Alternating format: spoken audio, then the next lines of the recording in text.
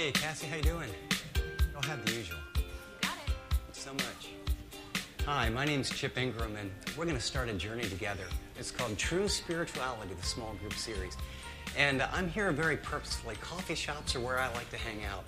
Because it's one thing to read this book privately and ask God to help you become a Romans 12 Christian. And I know you're going to hear some great teaching on the weekend. But here's the thing. Life change happens in community. It happens when you get together with a group of people and you share your heart and you love one another. And you begin to talk about what's really going on inside. You know, I've had probably the best times of my entire life over a cup of coffee with my wife or one of my kids, or I've actually met in small groups right in a place like this. And we're going to go on a journey together, not to learn more in your head, but to get your heart and your mind around not the principles of Romans 12, but a picture that will transform your life.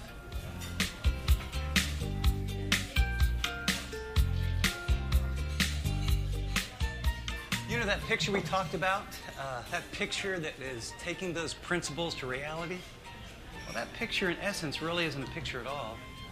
It's a person. It's the person of Jesus. True spirituality is loving God and loving people 24/7. That's what this journey is about.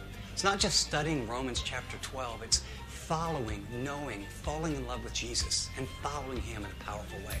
So grab those study guides, a cup of coffee, and let's roll.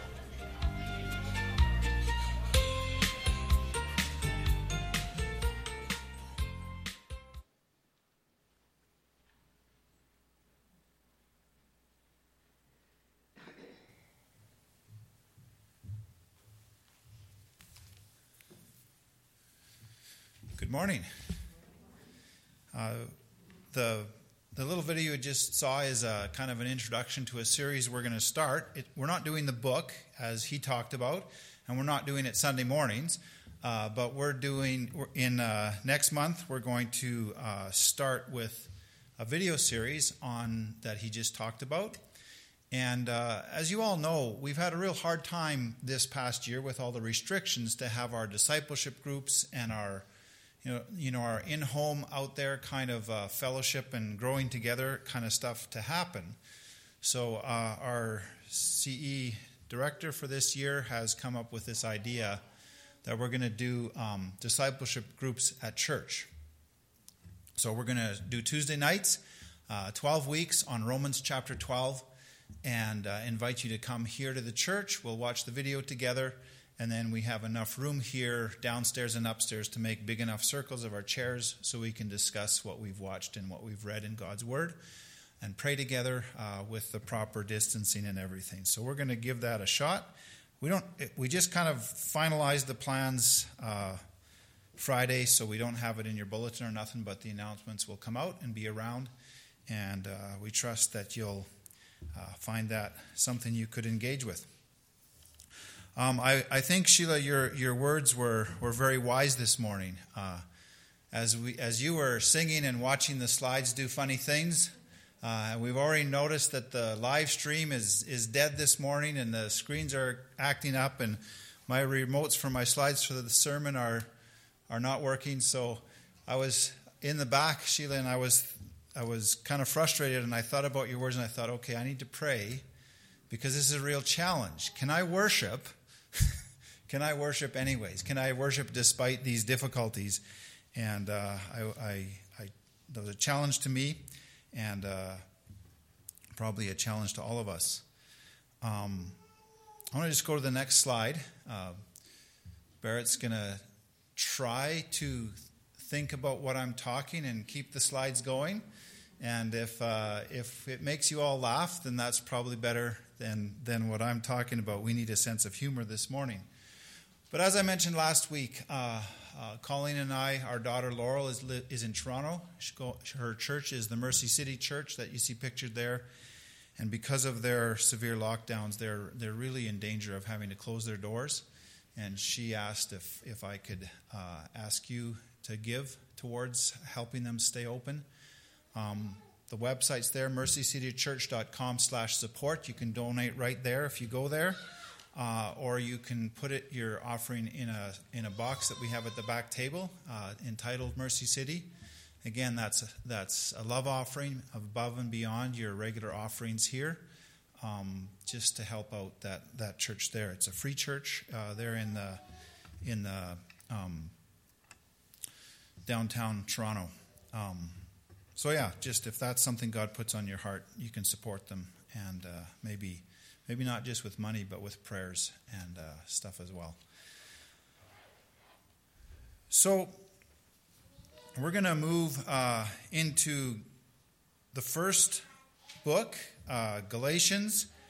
Some key passages that I've set up there for you. And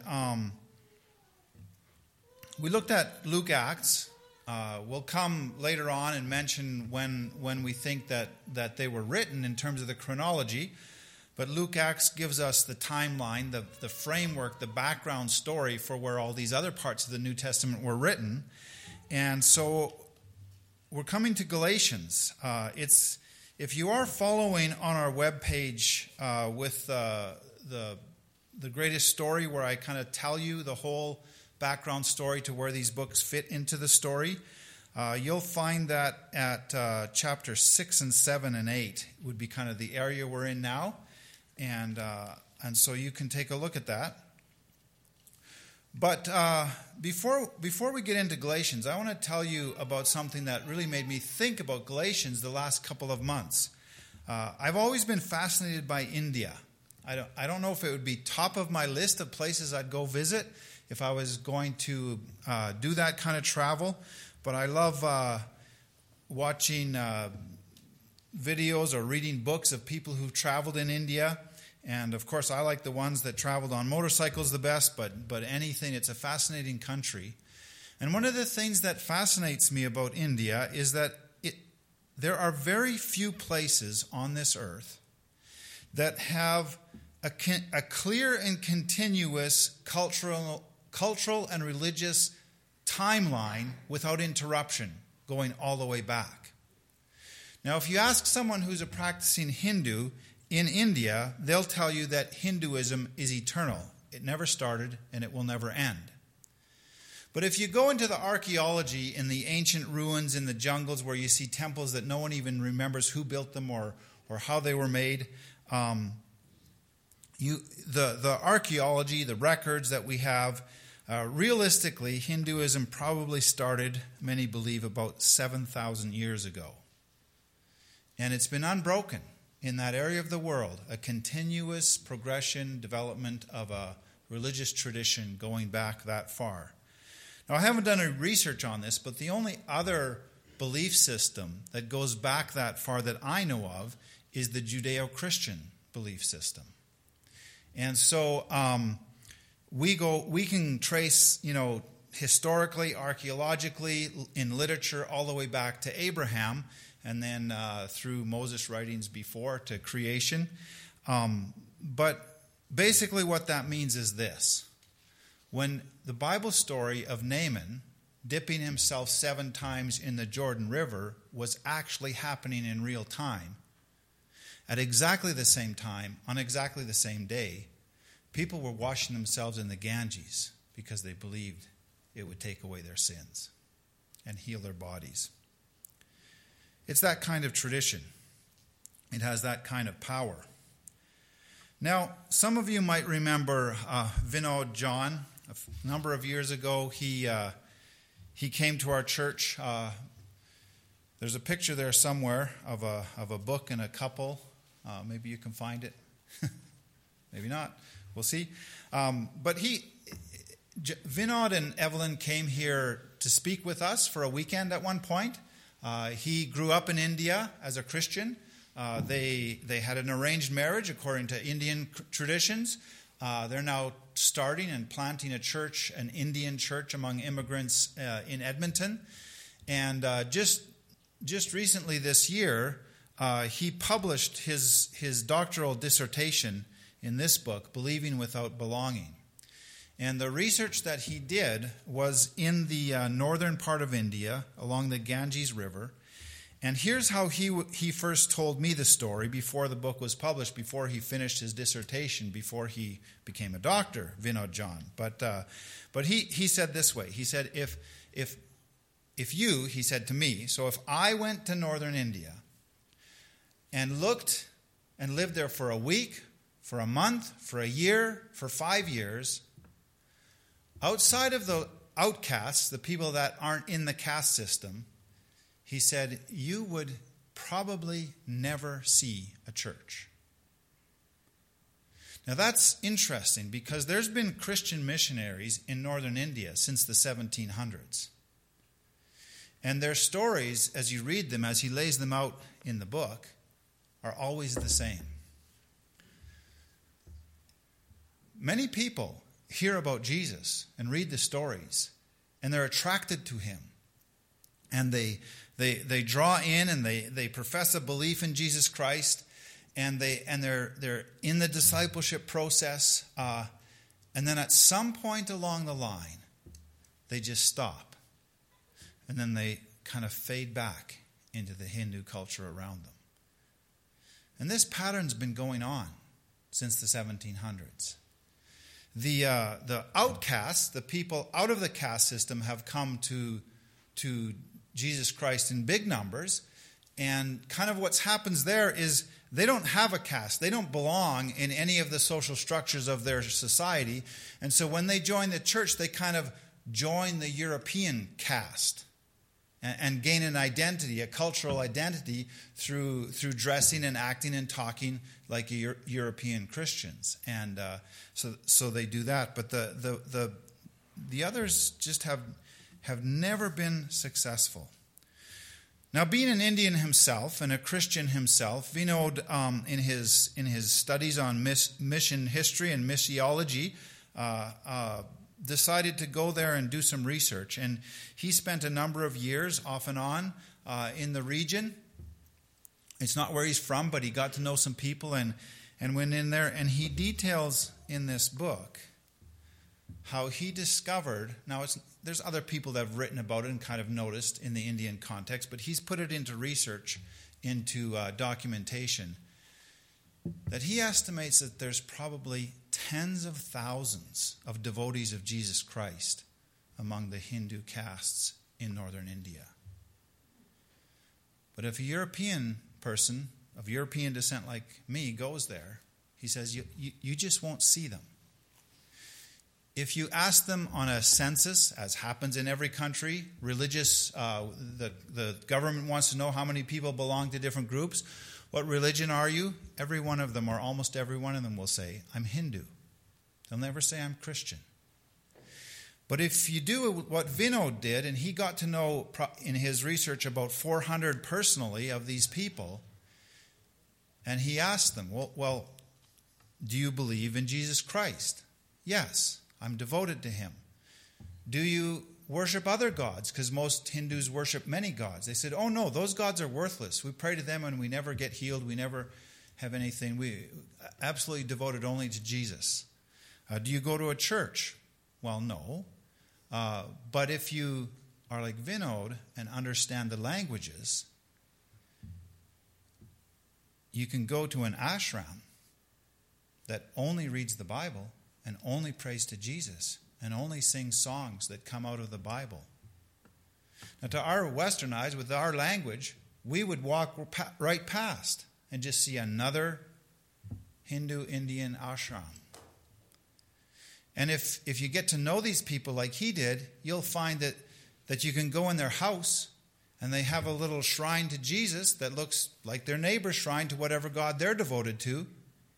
And every day after work, they gather with their other fellow devotees to Jesus Christ in that home, and they read the Bible, and they've written many songs that they sing together with traditional instruments.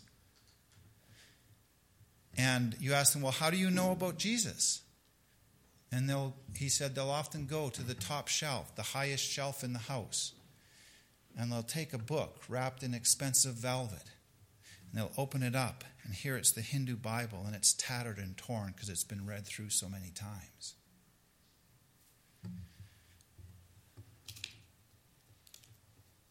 It kind of makes us pause, those of us who've been in the European traditional Christian church all our lives. I know not all of you are like that. You're looking at us and thinking we look pretty weird by the things we do and the way we do them. if you didn't grow up among us. But we look at that, and as has happened so many times, the European missionaries, like by European I mean Canadian, American, English-speaking, or German, or Lutheran, or Anglican, or Baptist, and they come home, much money's been spent, much effort to spread the gospel. They come back and say, no, spent my whole life there, but no church. But God, through the Holy Spirit, I believe, as Vinod shows us, is building an Indian church in India, an ethnically, culturally Indian church that has their own ways of approaching God, their own ways that make sense in their culture of worshiping and of growing together and of spreading the news, often under persecution. To our eyes, they look like Hindus, the same as the next person. But in the Hindu culture, it's very obvious. Well, you don't bring the offerings to the family gods anymore. And they're persecuted. But they remain devoted to Jesus. Now, that's a long story, and I thought it was worth telling this morning as we look at Galatians, because as I was reading this book, I was thinking about Galatians all the time. I was thinking, that sounds like what's being addressed in Galatians. So now when we get to Galatians in our book-by-book series in the Bible, I thought I have to tell that story. Because I believe the Apostle Paul in Galatians is writing to a situation almost exactly the same. And sometimes when we look at an example, a case study that's not our own lives, we can see it clearly. And then later on we can apply that and think, are we in the same kind of situation? But it's harder to see because it's our situation. So if we look at the context for Galatians, what we find is that Paul has just returned from his first missionary journey. So he's gone on a trip together with Barnabas, and they've gone up into the area that we refer to as Asia Minor. Now it's Turkey. And they've started a few churches dotted up around that area among the Gentile people. At that point in time, I don't have percentages, but the vast majority of Christians, people in the Church of Jesus Christ, were in Jerusalem and the surrounding areas, as far as Antioch and in that area. And they were all culturally Jews. Now, yeah, we have the story of Cornelius and his family, and everyone celebrates when some of these Gentiles became Christians, but they also lived in Palestine, and to get along in that culture, they kind of had to more or less follow the norms of the location in which they were living. And so, Paul has gone into these places where the people who devote themselves to Jesus Christ are not culturally Jewish. Now, the people in the church in Jerusalem and the surrounding area, if you and I went there, if we could take a time machine back, it would be just like if we went to northern India. We would only see Jewish people. They talk the same, they dress the same, they observe the same holy days, they eat the same foods and don't eat the same other foods, and they go to the temples and they go to the synagogues, and even when they don't go to the synagogues, they kind of do exactly the same thing, and they would all look the same. In fact, it was at least 70 years till the Romans destroyed Jerusalem before the Greek and Roman people could see Christians as different from Jewish. They just all looked the same thing. They couldn't distinguish a difference. Now, if you were in Jerusalem, there was a huge difference within the culture, because the people who had said, Jesus is my Lord, Jesus is the Messiah, Jesus is the fulfillment of all the Old Testament prophecies and the sacrifices, they stopped bringing sacrifices to the temple. Now, within the Jewish culture, that was a massive difference. That was a difference loud enough and big enough and strong enough to cause the Jewish people who were still bringing sacrifices to the temple to want to kill the ones who weren't. They thought of it as a capital offense. It was so different. So within the culture, it was huge. People looking at them from the outside couldn't see the difference. It looked minor. So when Paul goes to Turkey, Asia Minor, and he starts churches among the Gentile believers, he doesn't tell them to become Jews. He tells them to become devoted to Jesus Christ. And that's what they did. But some people back in Jerusalem heard about it. Now, Paul's back in Antioch, his home base. He's taken a year off before he starts his second journey, his second missionary endeavor. And during that year when Paul's in Antioch again, people from the church in Jerusalem go up to these churches he started. And yeah, they celebrate that people have come to faith in Jesus Christ. But they tell them, but Paul didn't tell you everything. To just continue this journey of faith, you need to start talking like us and having your children circumcised like us. And you have to stop eating pork. And you have to observe the Passover. And you have to do all these things. Paul didn't tell you the whole thing. Now this infuriates Paul. Because he knows that faith in Jesus Christ is not a cultural thing. So he writes Galatians to combat this false teaching. And he's absolutely emphatic in his teaching. Now, if we could have the slide that says, in Galatians, God asks. Yeah. Can you separate culture from true Christian faith?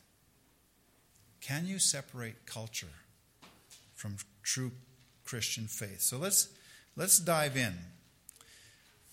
Galatians can very easily be divided into three sections, three different topics that Paul addresses. Chapter 1 and 2 are a summary of the gospel as he's preached it, as he teaches it. As Peter and James have accepted it, they're in agreement. These other people are not from the core of the leadership. They're a different party. But he summarizes the gospel of the crucified Messiah, the fulfillment of the Old Testament, and he defends his authority to teach this gospel, and he gives the message that these people who've come in and telling you that it's Jesus plus the law, he says they're betraying the gospel. Just read you a little bit to get a flavor. You can read the whole 2 chapters on your own time. But from Galatians chapter 2, verse 19. For when I tried to keep the law, it condemned me. So I died to the law. I stopped trying to meet all its requirements so that I might live for God. My old self has been crucified with Christ.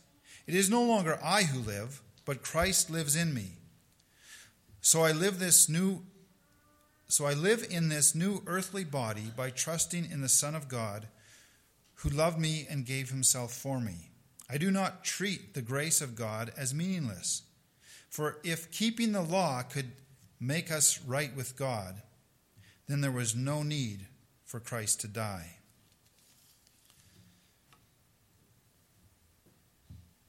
If it's Jesus plus the law, then you don't need Jesus. If it's Jesus plus keeping the right rules, then you don't need Jesus. Because he died to fulfill those things, and they were never part of the path anyways. The argument that Paul makes, and we only touch on it here in the time we have, but he talks a lot about promise. I'm going to read the next section.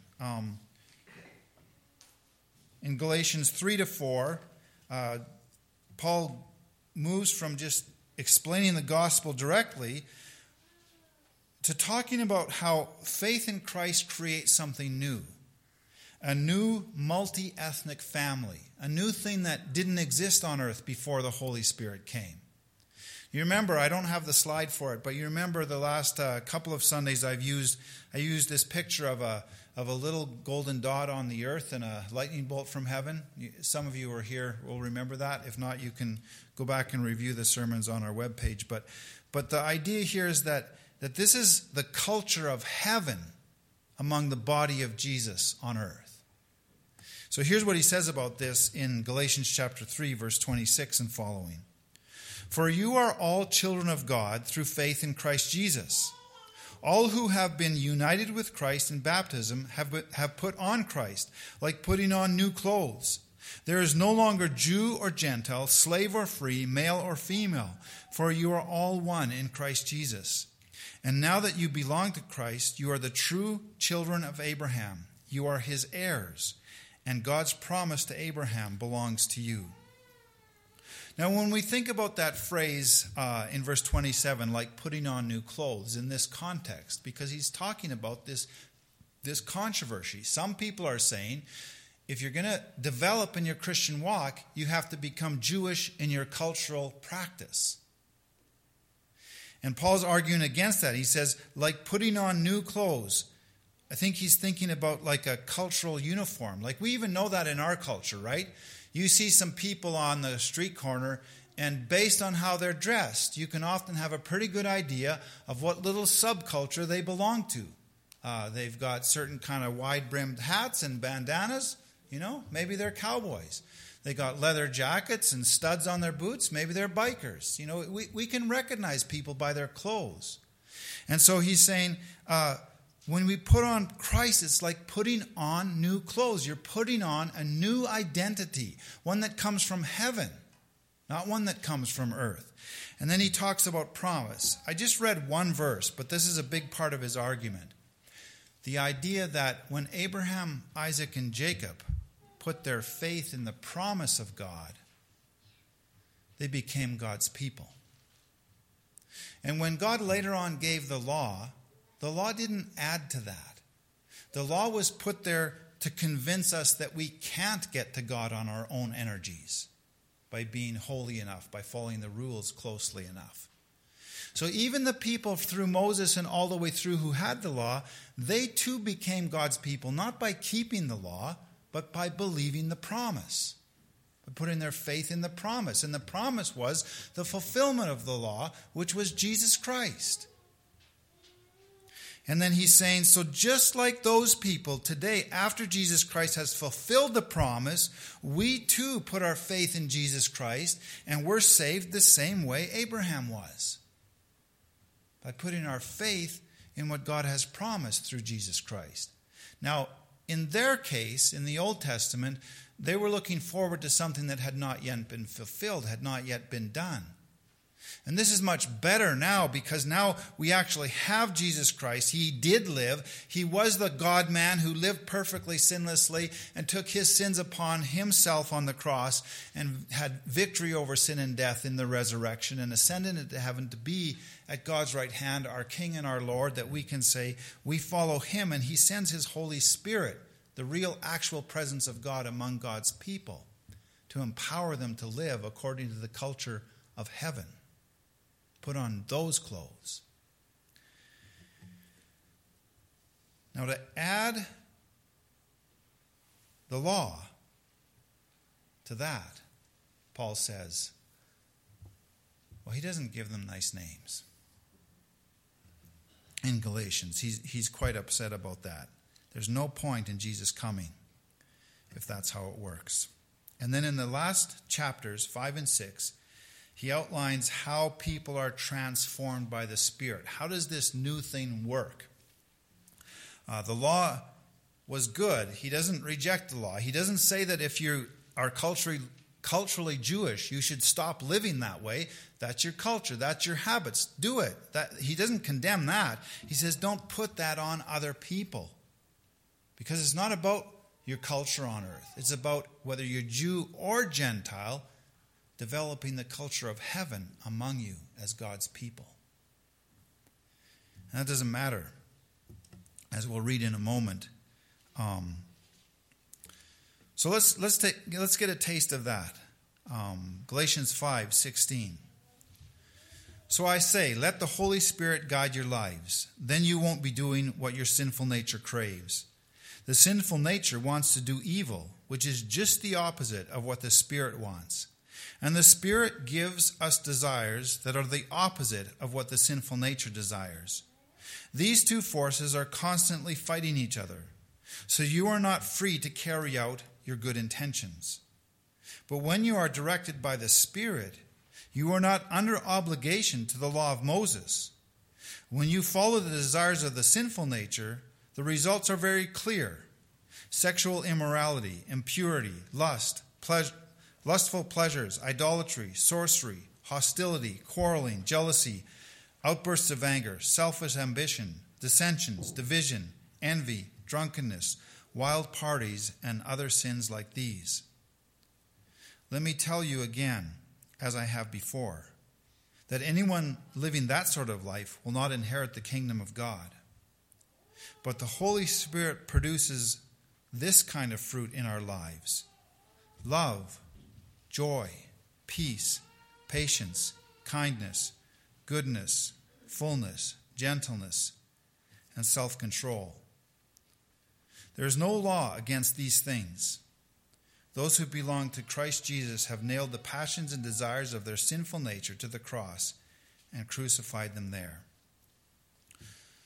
So when he says these fruits of the Spirit, what he's saying is, he says there's no law against these things. The law doesn't address these things. But these are the clothes of the kingdom. These are the clothes that identify you as someone who belongs to Jesus. It doesn't matter if you wear a shawl, and long ringlets on your temples like a Jew, or if you wear a sari with sandals and long hair up in a turban like a Hindu, or a polka dot shirt and running shoes like an old preacher trying to look contemporary. It doesn't matter. It doesn't matter if you eat pork or beef. By the Holy Spirit, put on love, joy, peace, patience, kindness, goodness, faithfulness, gentleness, and self-control. And you can be identified as someone who is devoted to Jesus Christ and empowered by the Holy Spirit. In Galatians, God is asking us, can you separate culture from true Christian faith? The key verse, I believe the verse that sums up the entire message of Galatians, is Galatians 5, verse 6. So if you're only just taking one note, write that one down. Galatians 5, verse 6. For when we place our faith in Christ Jesus, there is no benefit in being circumcised or being uncircumcised. What is important is faith expressing itself in love. And we can read that word because we're not from the culture that he's writing to, and it can kind of go over our heads. But just think about that for a minute, what he's saying. He's comparing two cultures. There's no benefit in being Jewish and doing all the things that Jewish people do. And there's no benefit or harm in being Gentile and blending into that culture. Now, he just talked about the fruit of the Spirit and stuff. Like it's not like you can do whatever you want. The only thing that matters, what is important, is faith. And that's a word that includes everything we've just talked about and more. Genesis to Revelation. Faith expressing itself. Faith becoming real in our actions, in our hands and feet, in love. Now, doesn't that sound exactly what Jesus said when he summed up the law and the prophets? Can anyone quote it?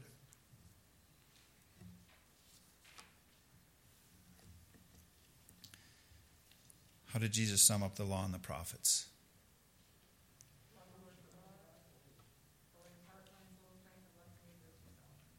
Yeah. Faith expressed through love. Same thing. Now, he explains it a little bit more, and I'm going to read this one from the Message paraphrase so we can kind of get jarred out of our normal thinking with words we haven't read over and over again. Galatians 6, verse 14 and 15. For my part, I am going to boast about nothing but the cross of our Master Jesus Christ. Because of that cross, I have been crucified in relation to the world, set free from the stifling atmosphere of pleasing others and fitting into the little patterns that they dictate. Can't you see the central issue in all of this? It's not what you and I do, submit to circumcision or reject circumcision. It's what God is doing, and He is creating something totally new, a free life. In Galatians, God asks us, can you separate culture from true Christianity? What does this have to do with us? With you and me?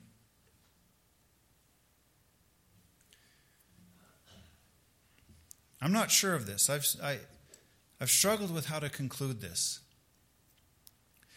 The reason is because we're all in the middle of it. And what I mean by that is I believe, and 50 years from now you might look back at this message if anyone ever remembers it and say, you were completely wrong, and I'll accept that.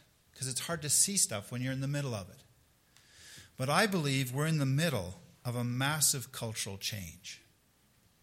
We're in the middle of something on the level of the Reformation in the late Middle Ages.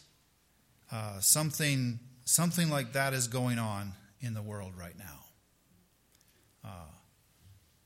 Everything we recognize, all the patterns we know, are going to be different.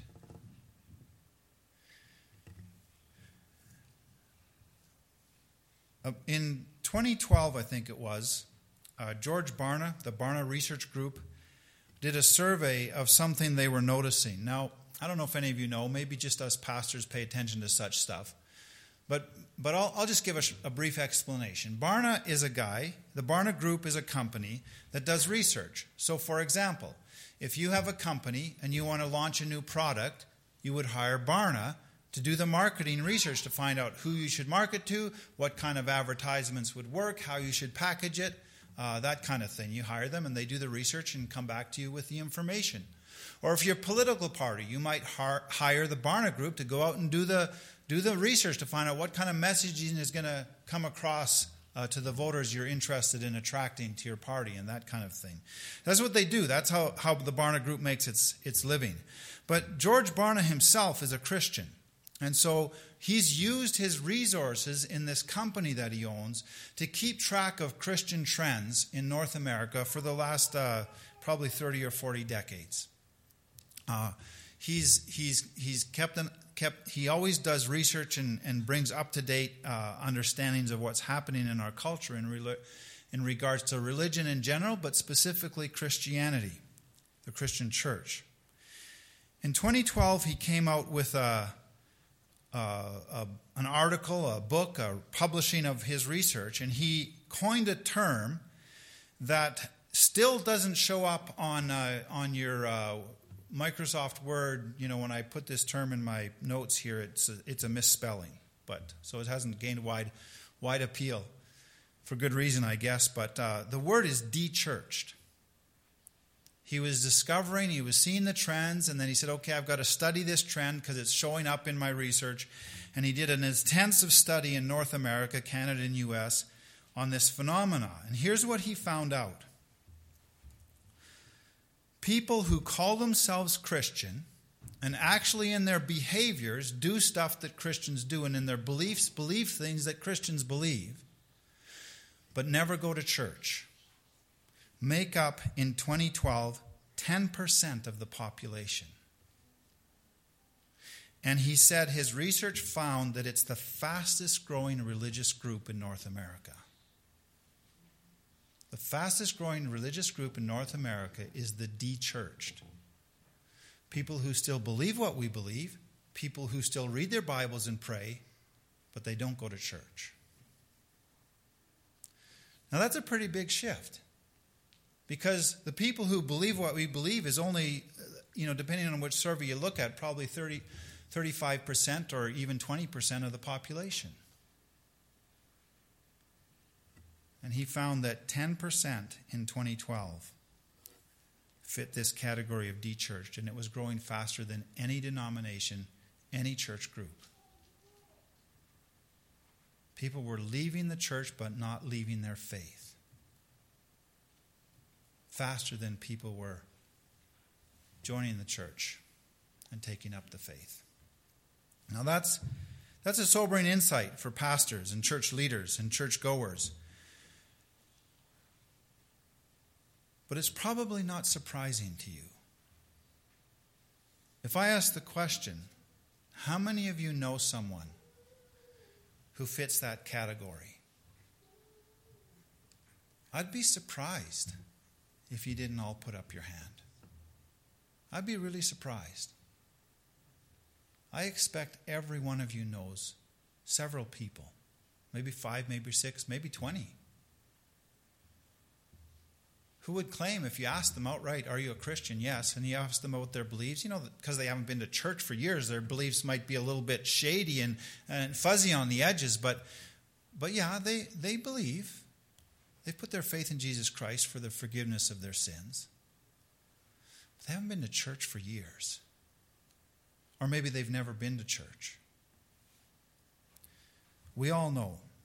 Maybe some of you don't. I was going to say, if the live stream was working, that maybe some of you on the live stream are these people. Welcome.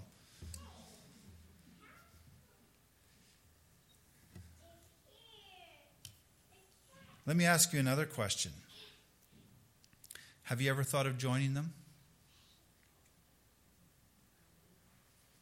I'm not going to ask you to put up your hands, but I'll put up my hand. I've thought about it.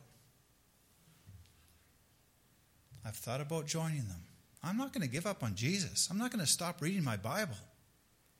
I'm not going to stop studying the Scriptures and seeking to produce those fruits of the Spirit in my life. But I've sometimes wondered, is it really, does all this stuff we do really get me anywhere on that journey? That godliness I desire so deeply? Maybe I shouldn't admit that in front of you. You might fire me. Ed Stetzer is a speaker I've heard a few times. He's the editor of Christianity Today, which is the foremost Christian news magazine in Canada. His research says that he works with Pew Research, which only does research within the church context. But his research shows that 24.5% of Americans now say that their primary form of spiritual nourishment does not come from a Sunday morning service.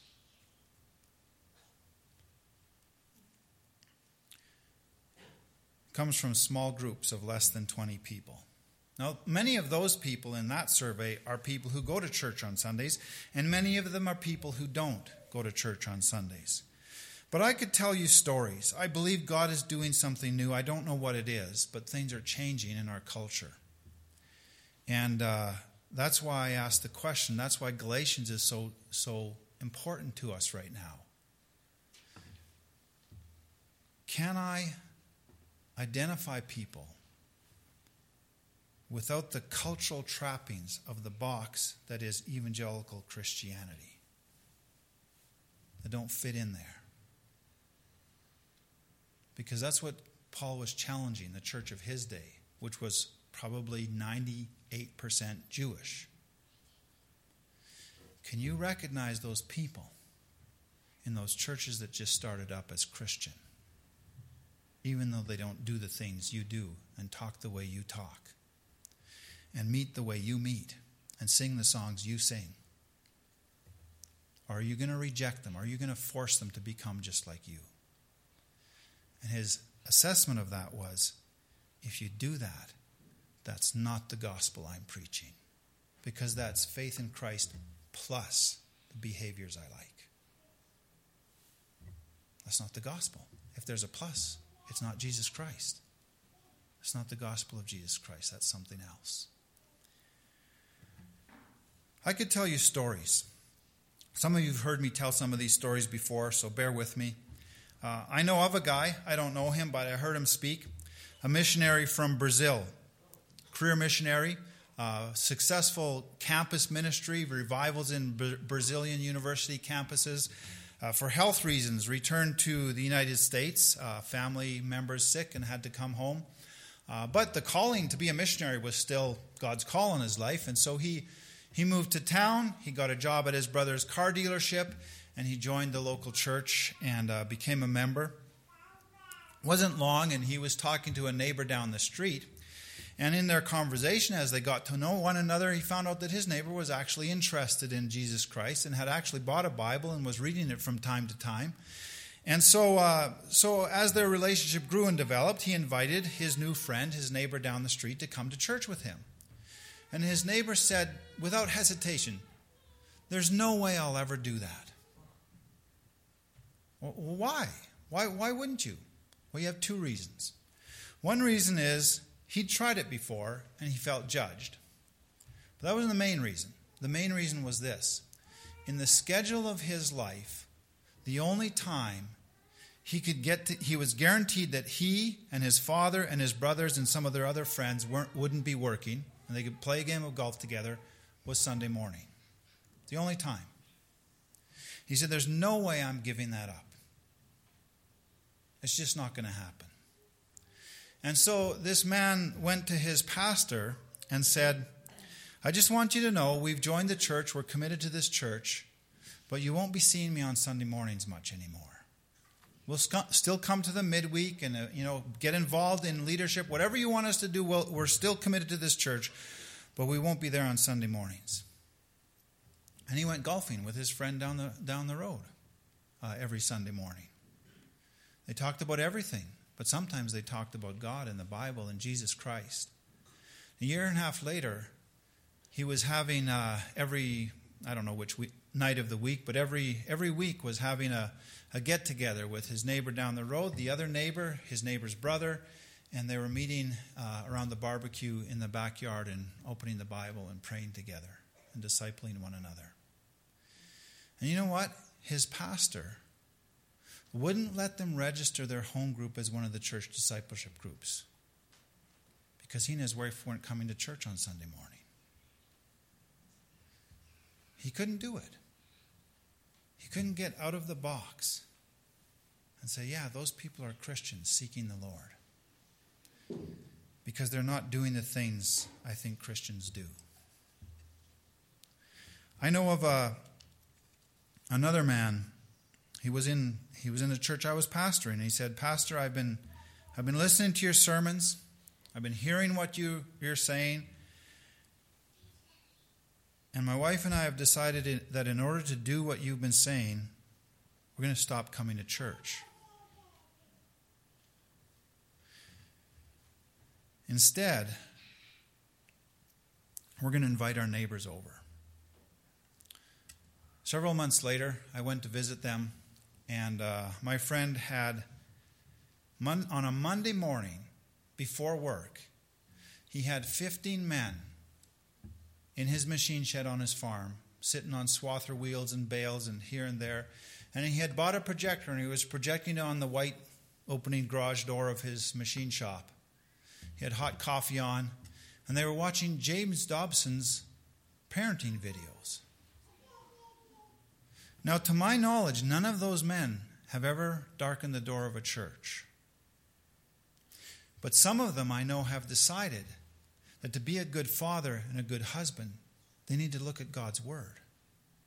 And some of their children, though they too have never been to church, have become valuable, prominent leaders in the local camp ministry, Bible camp ministry.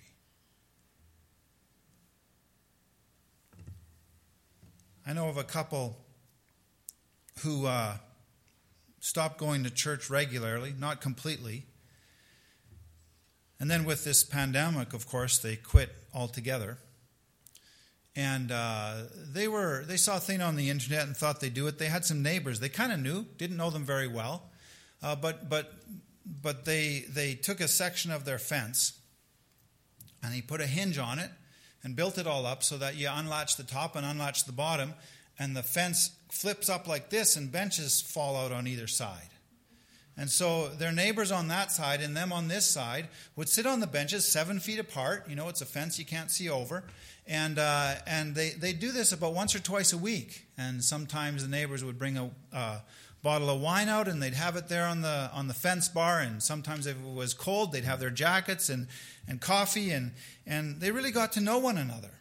And they found out, to their surprise, that their neighbors had Bibles on their shelves and read them sometimes and prayed to God and believed that Jesus had died for their sins.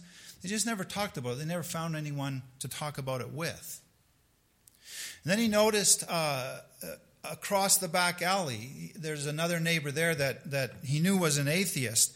And the neighbor across the way, who was an atheist, knew that this couple were Christians. So they didn't really have anything to do with each other because he didn't want to talk to Christians.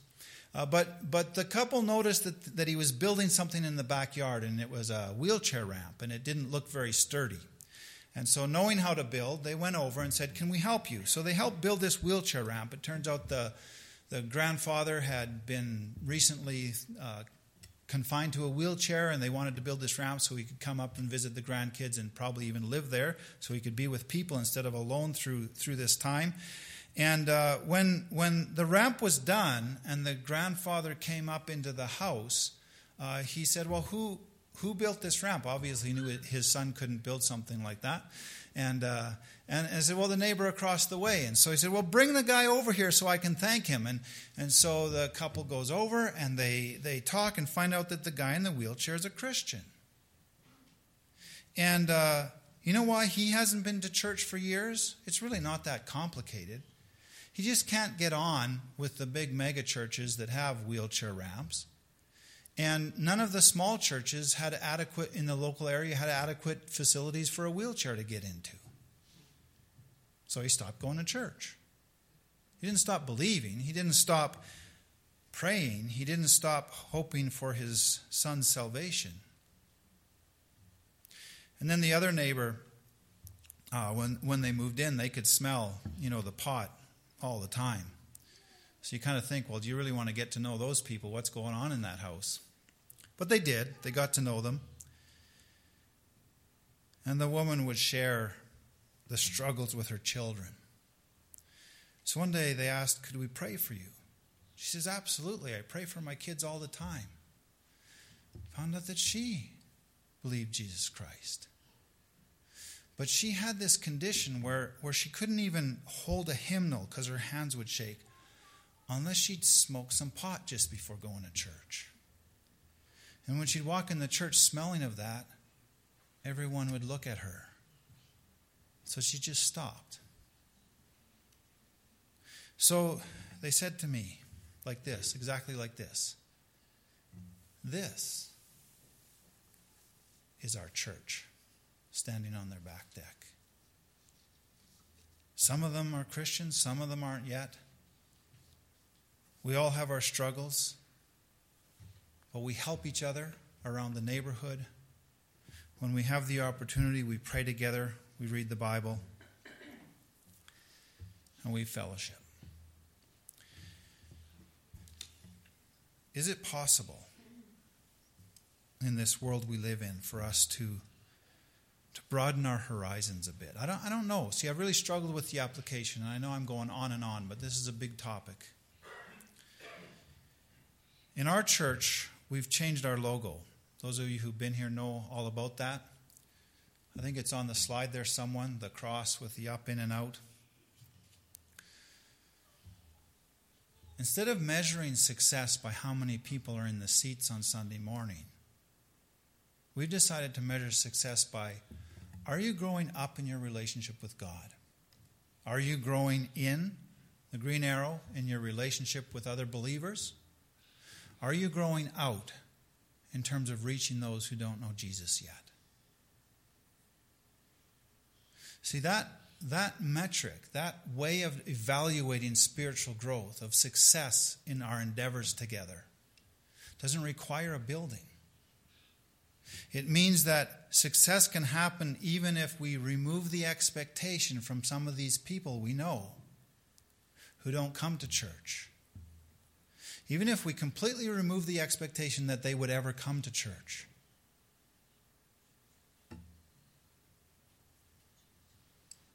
Can we fellowship? If you have people who you have a burden for, who aren't in church, but know the Lord, God is asking you to go to them and say, can we grow together? Can you help me see what I don't see? Can I grow from interaction with you? Can you grow from interaction with me? We don't have to put the expectations. How did Eugene Peterson put it? If I can find those words again. I have been crucified in relation to the world, set free from the stifling atmosphere. Get that? I think he's got that right. The stifling atmosphere of pleasing others and fitting into the little patterns they dictate. We've been set free from that. Now, Paul never said that the Jewish Christians should stop being Jewish. He never said they should start eating pork. He never said they should stop observing the Sabbath. He never said they should stop worshiping in the temple and the synagogue. He never said that. He said, be as Jewish as you are, but don't require of the others that they become like you. Don't require that of them. The only thing that matters. That's a strong statement, isn't it? The only thing that matters is your faith expressing itself through love. So what can you add to that if it's the only thing? What can you possibly add to it without polluting it? The only thing that matters is faith expressing itself through love. Now, I find, because of my Christian subculture upbringing, that what we do here in the church building on Sunday morning is one of the most valuable things for me to fulfill that reality. My faith expressing itself through love is built up and encouraged and made strong by this. And because you're here, I assume yours is too. But are there people we know that this just doesn't help them in that department? And do we reject them? Or do we say, good morning, my brother and my sister in Jesus Christ? And do we find ways to expand our vision for the kingdom so we can reach people for the Lord? See, that's why Paul was so upset, because he knew that if the cultural shift was part of becoming Christian, the Gentiles would never make it. That's why Vinod did his research and is also, like Paul, so upset as an Indian person who wants to reach India for Christ. And he's wrote this book to try to get me and others to open our eyes and say, you can have a red dot on your forehead and still be a devotee of Jesus Christ. You can worship in a way in an ashram that doesn't make any sense to me, but makes sense to them. And still be a follower of Jesus Christ, a brother and sister in the Lord. And because we live in a time when our culture is shifting, I think drastically. I could be wrong. We're in the middle. It's hard to see what you're in the middle of. I think the only churches that will survive are the ones that can open their eyes and see Jesus Christ where he is without requiring.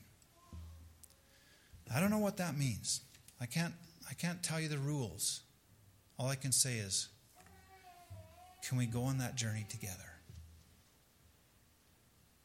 Can we go on that journey together where we can expand our vision and see people for what they are, instead of trying to force them to be what we are before we recognize their faith. I don't know what else to say, but that's what God's speaking to me in Galatians. Sheila, would you close our service, please?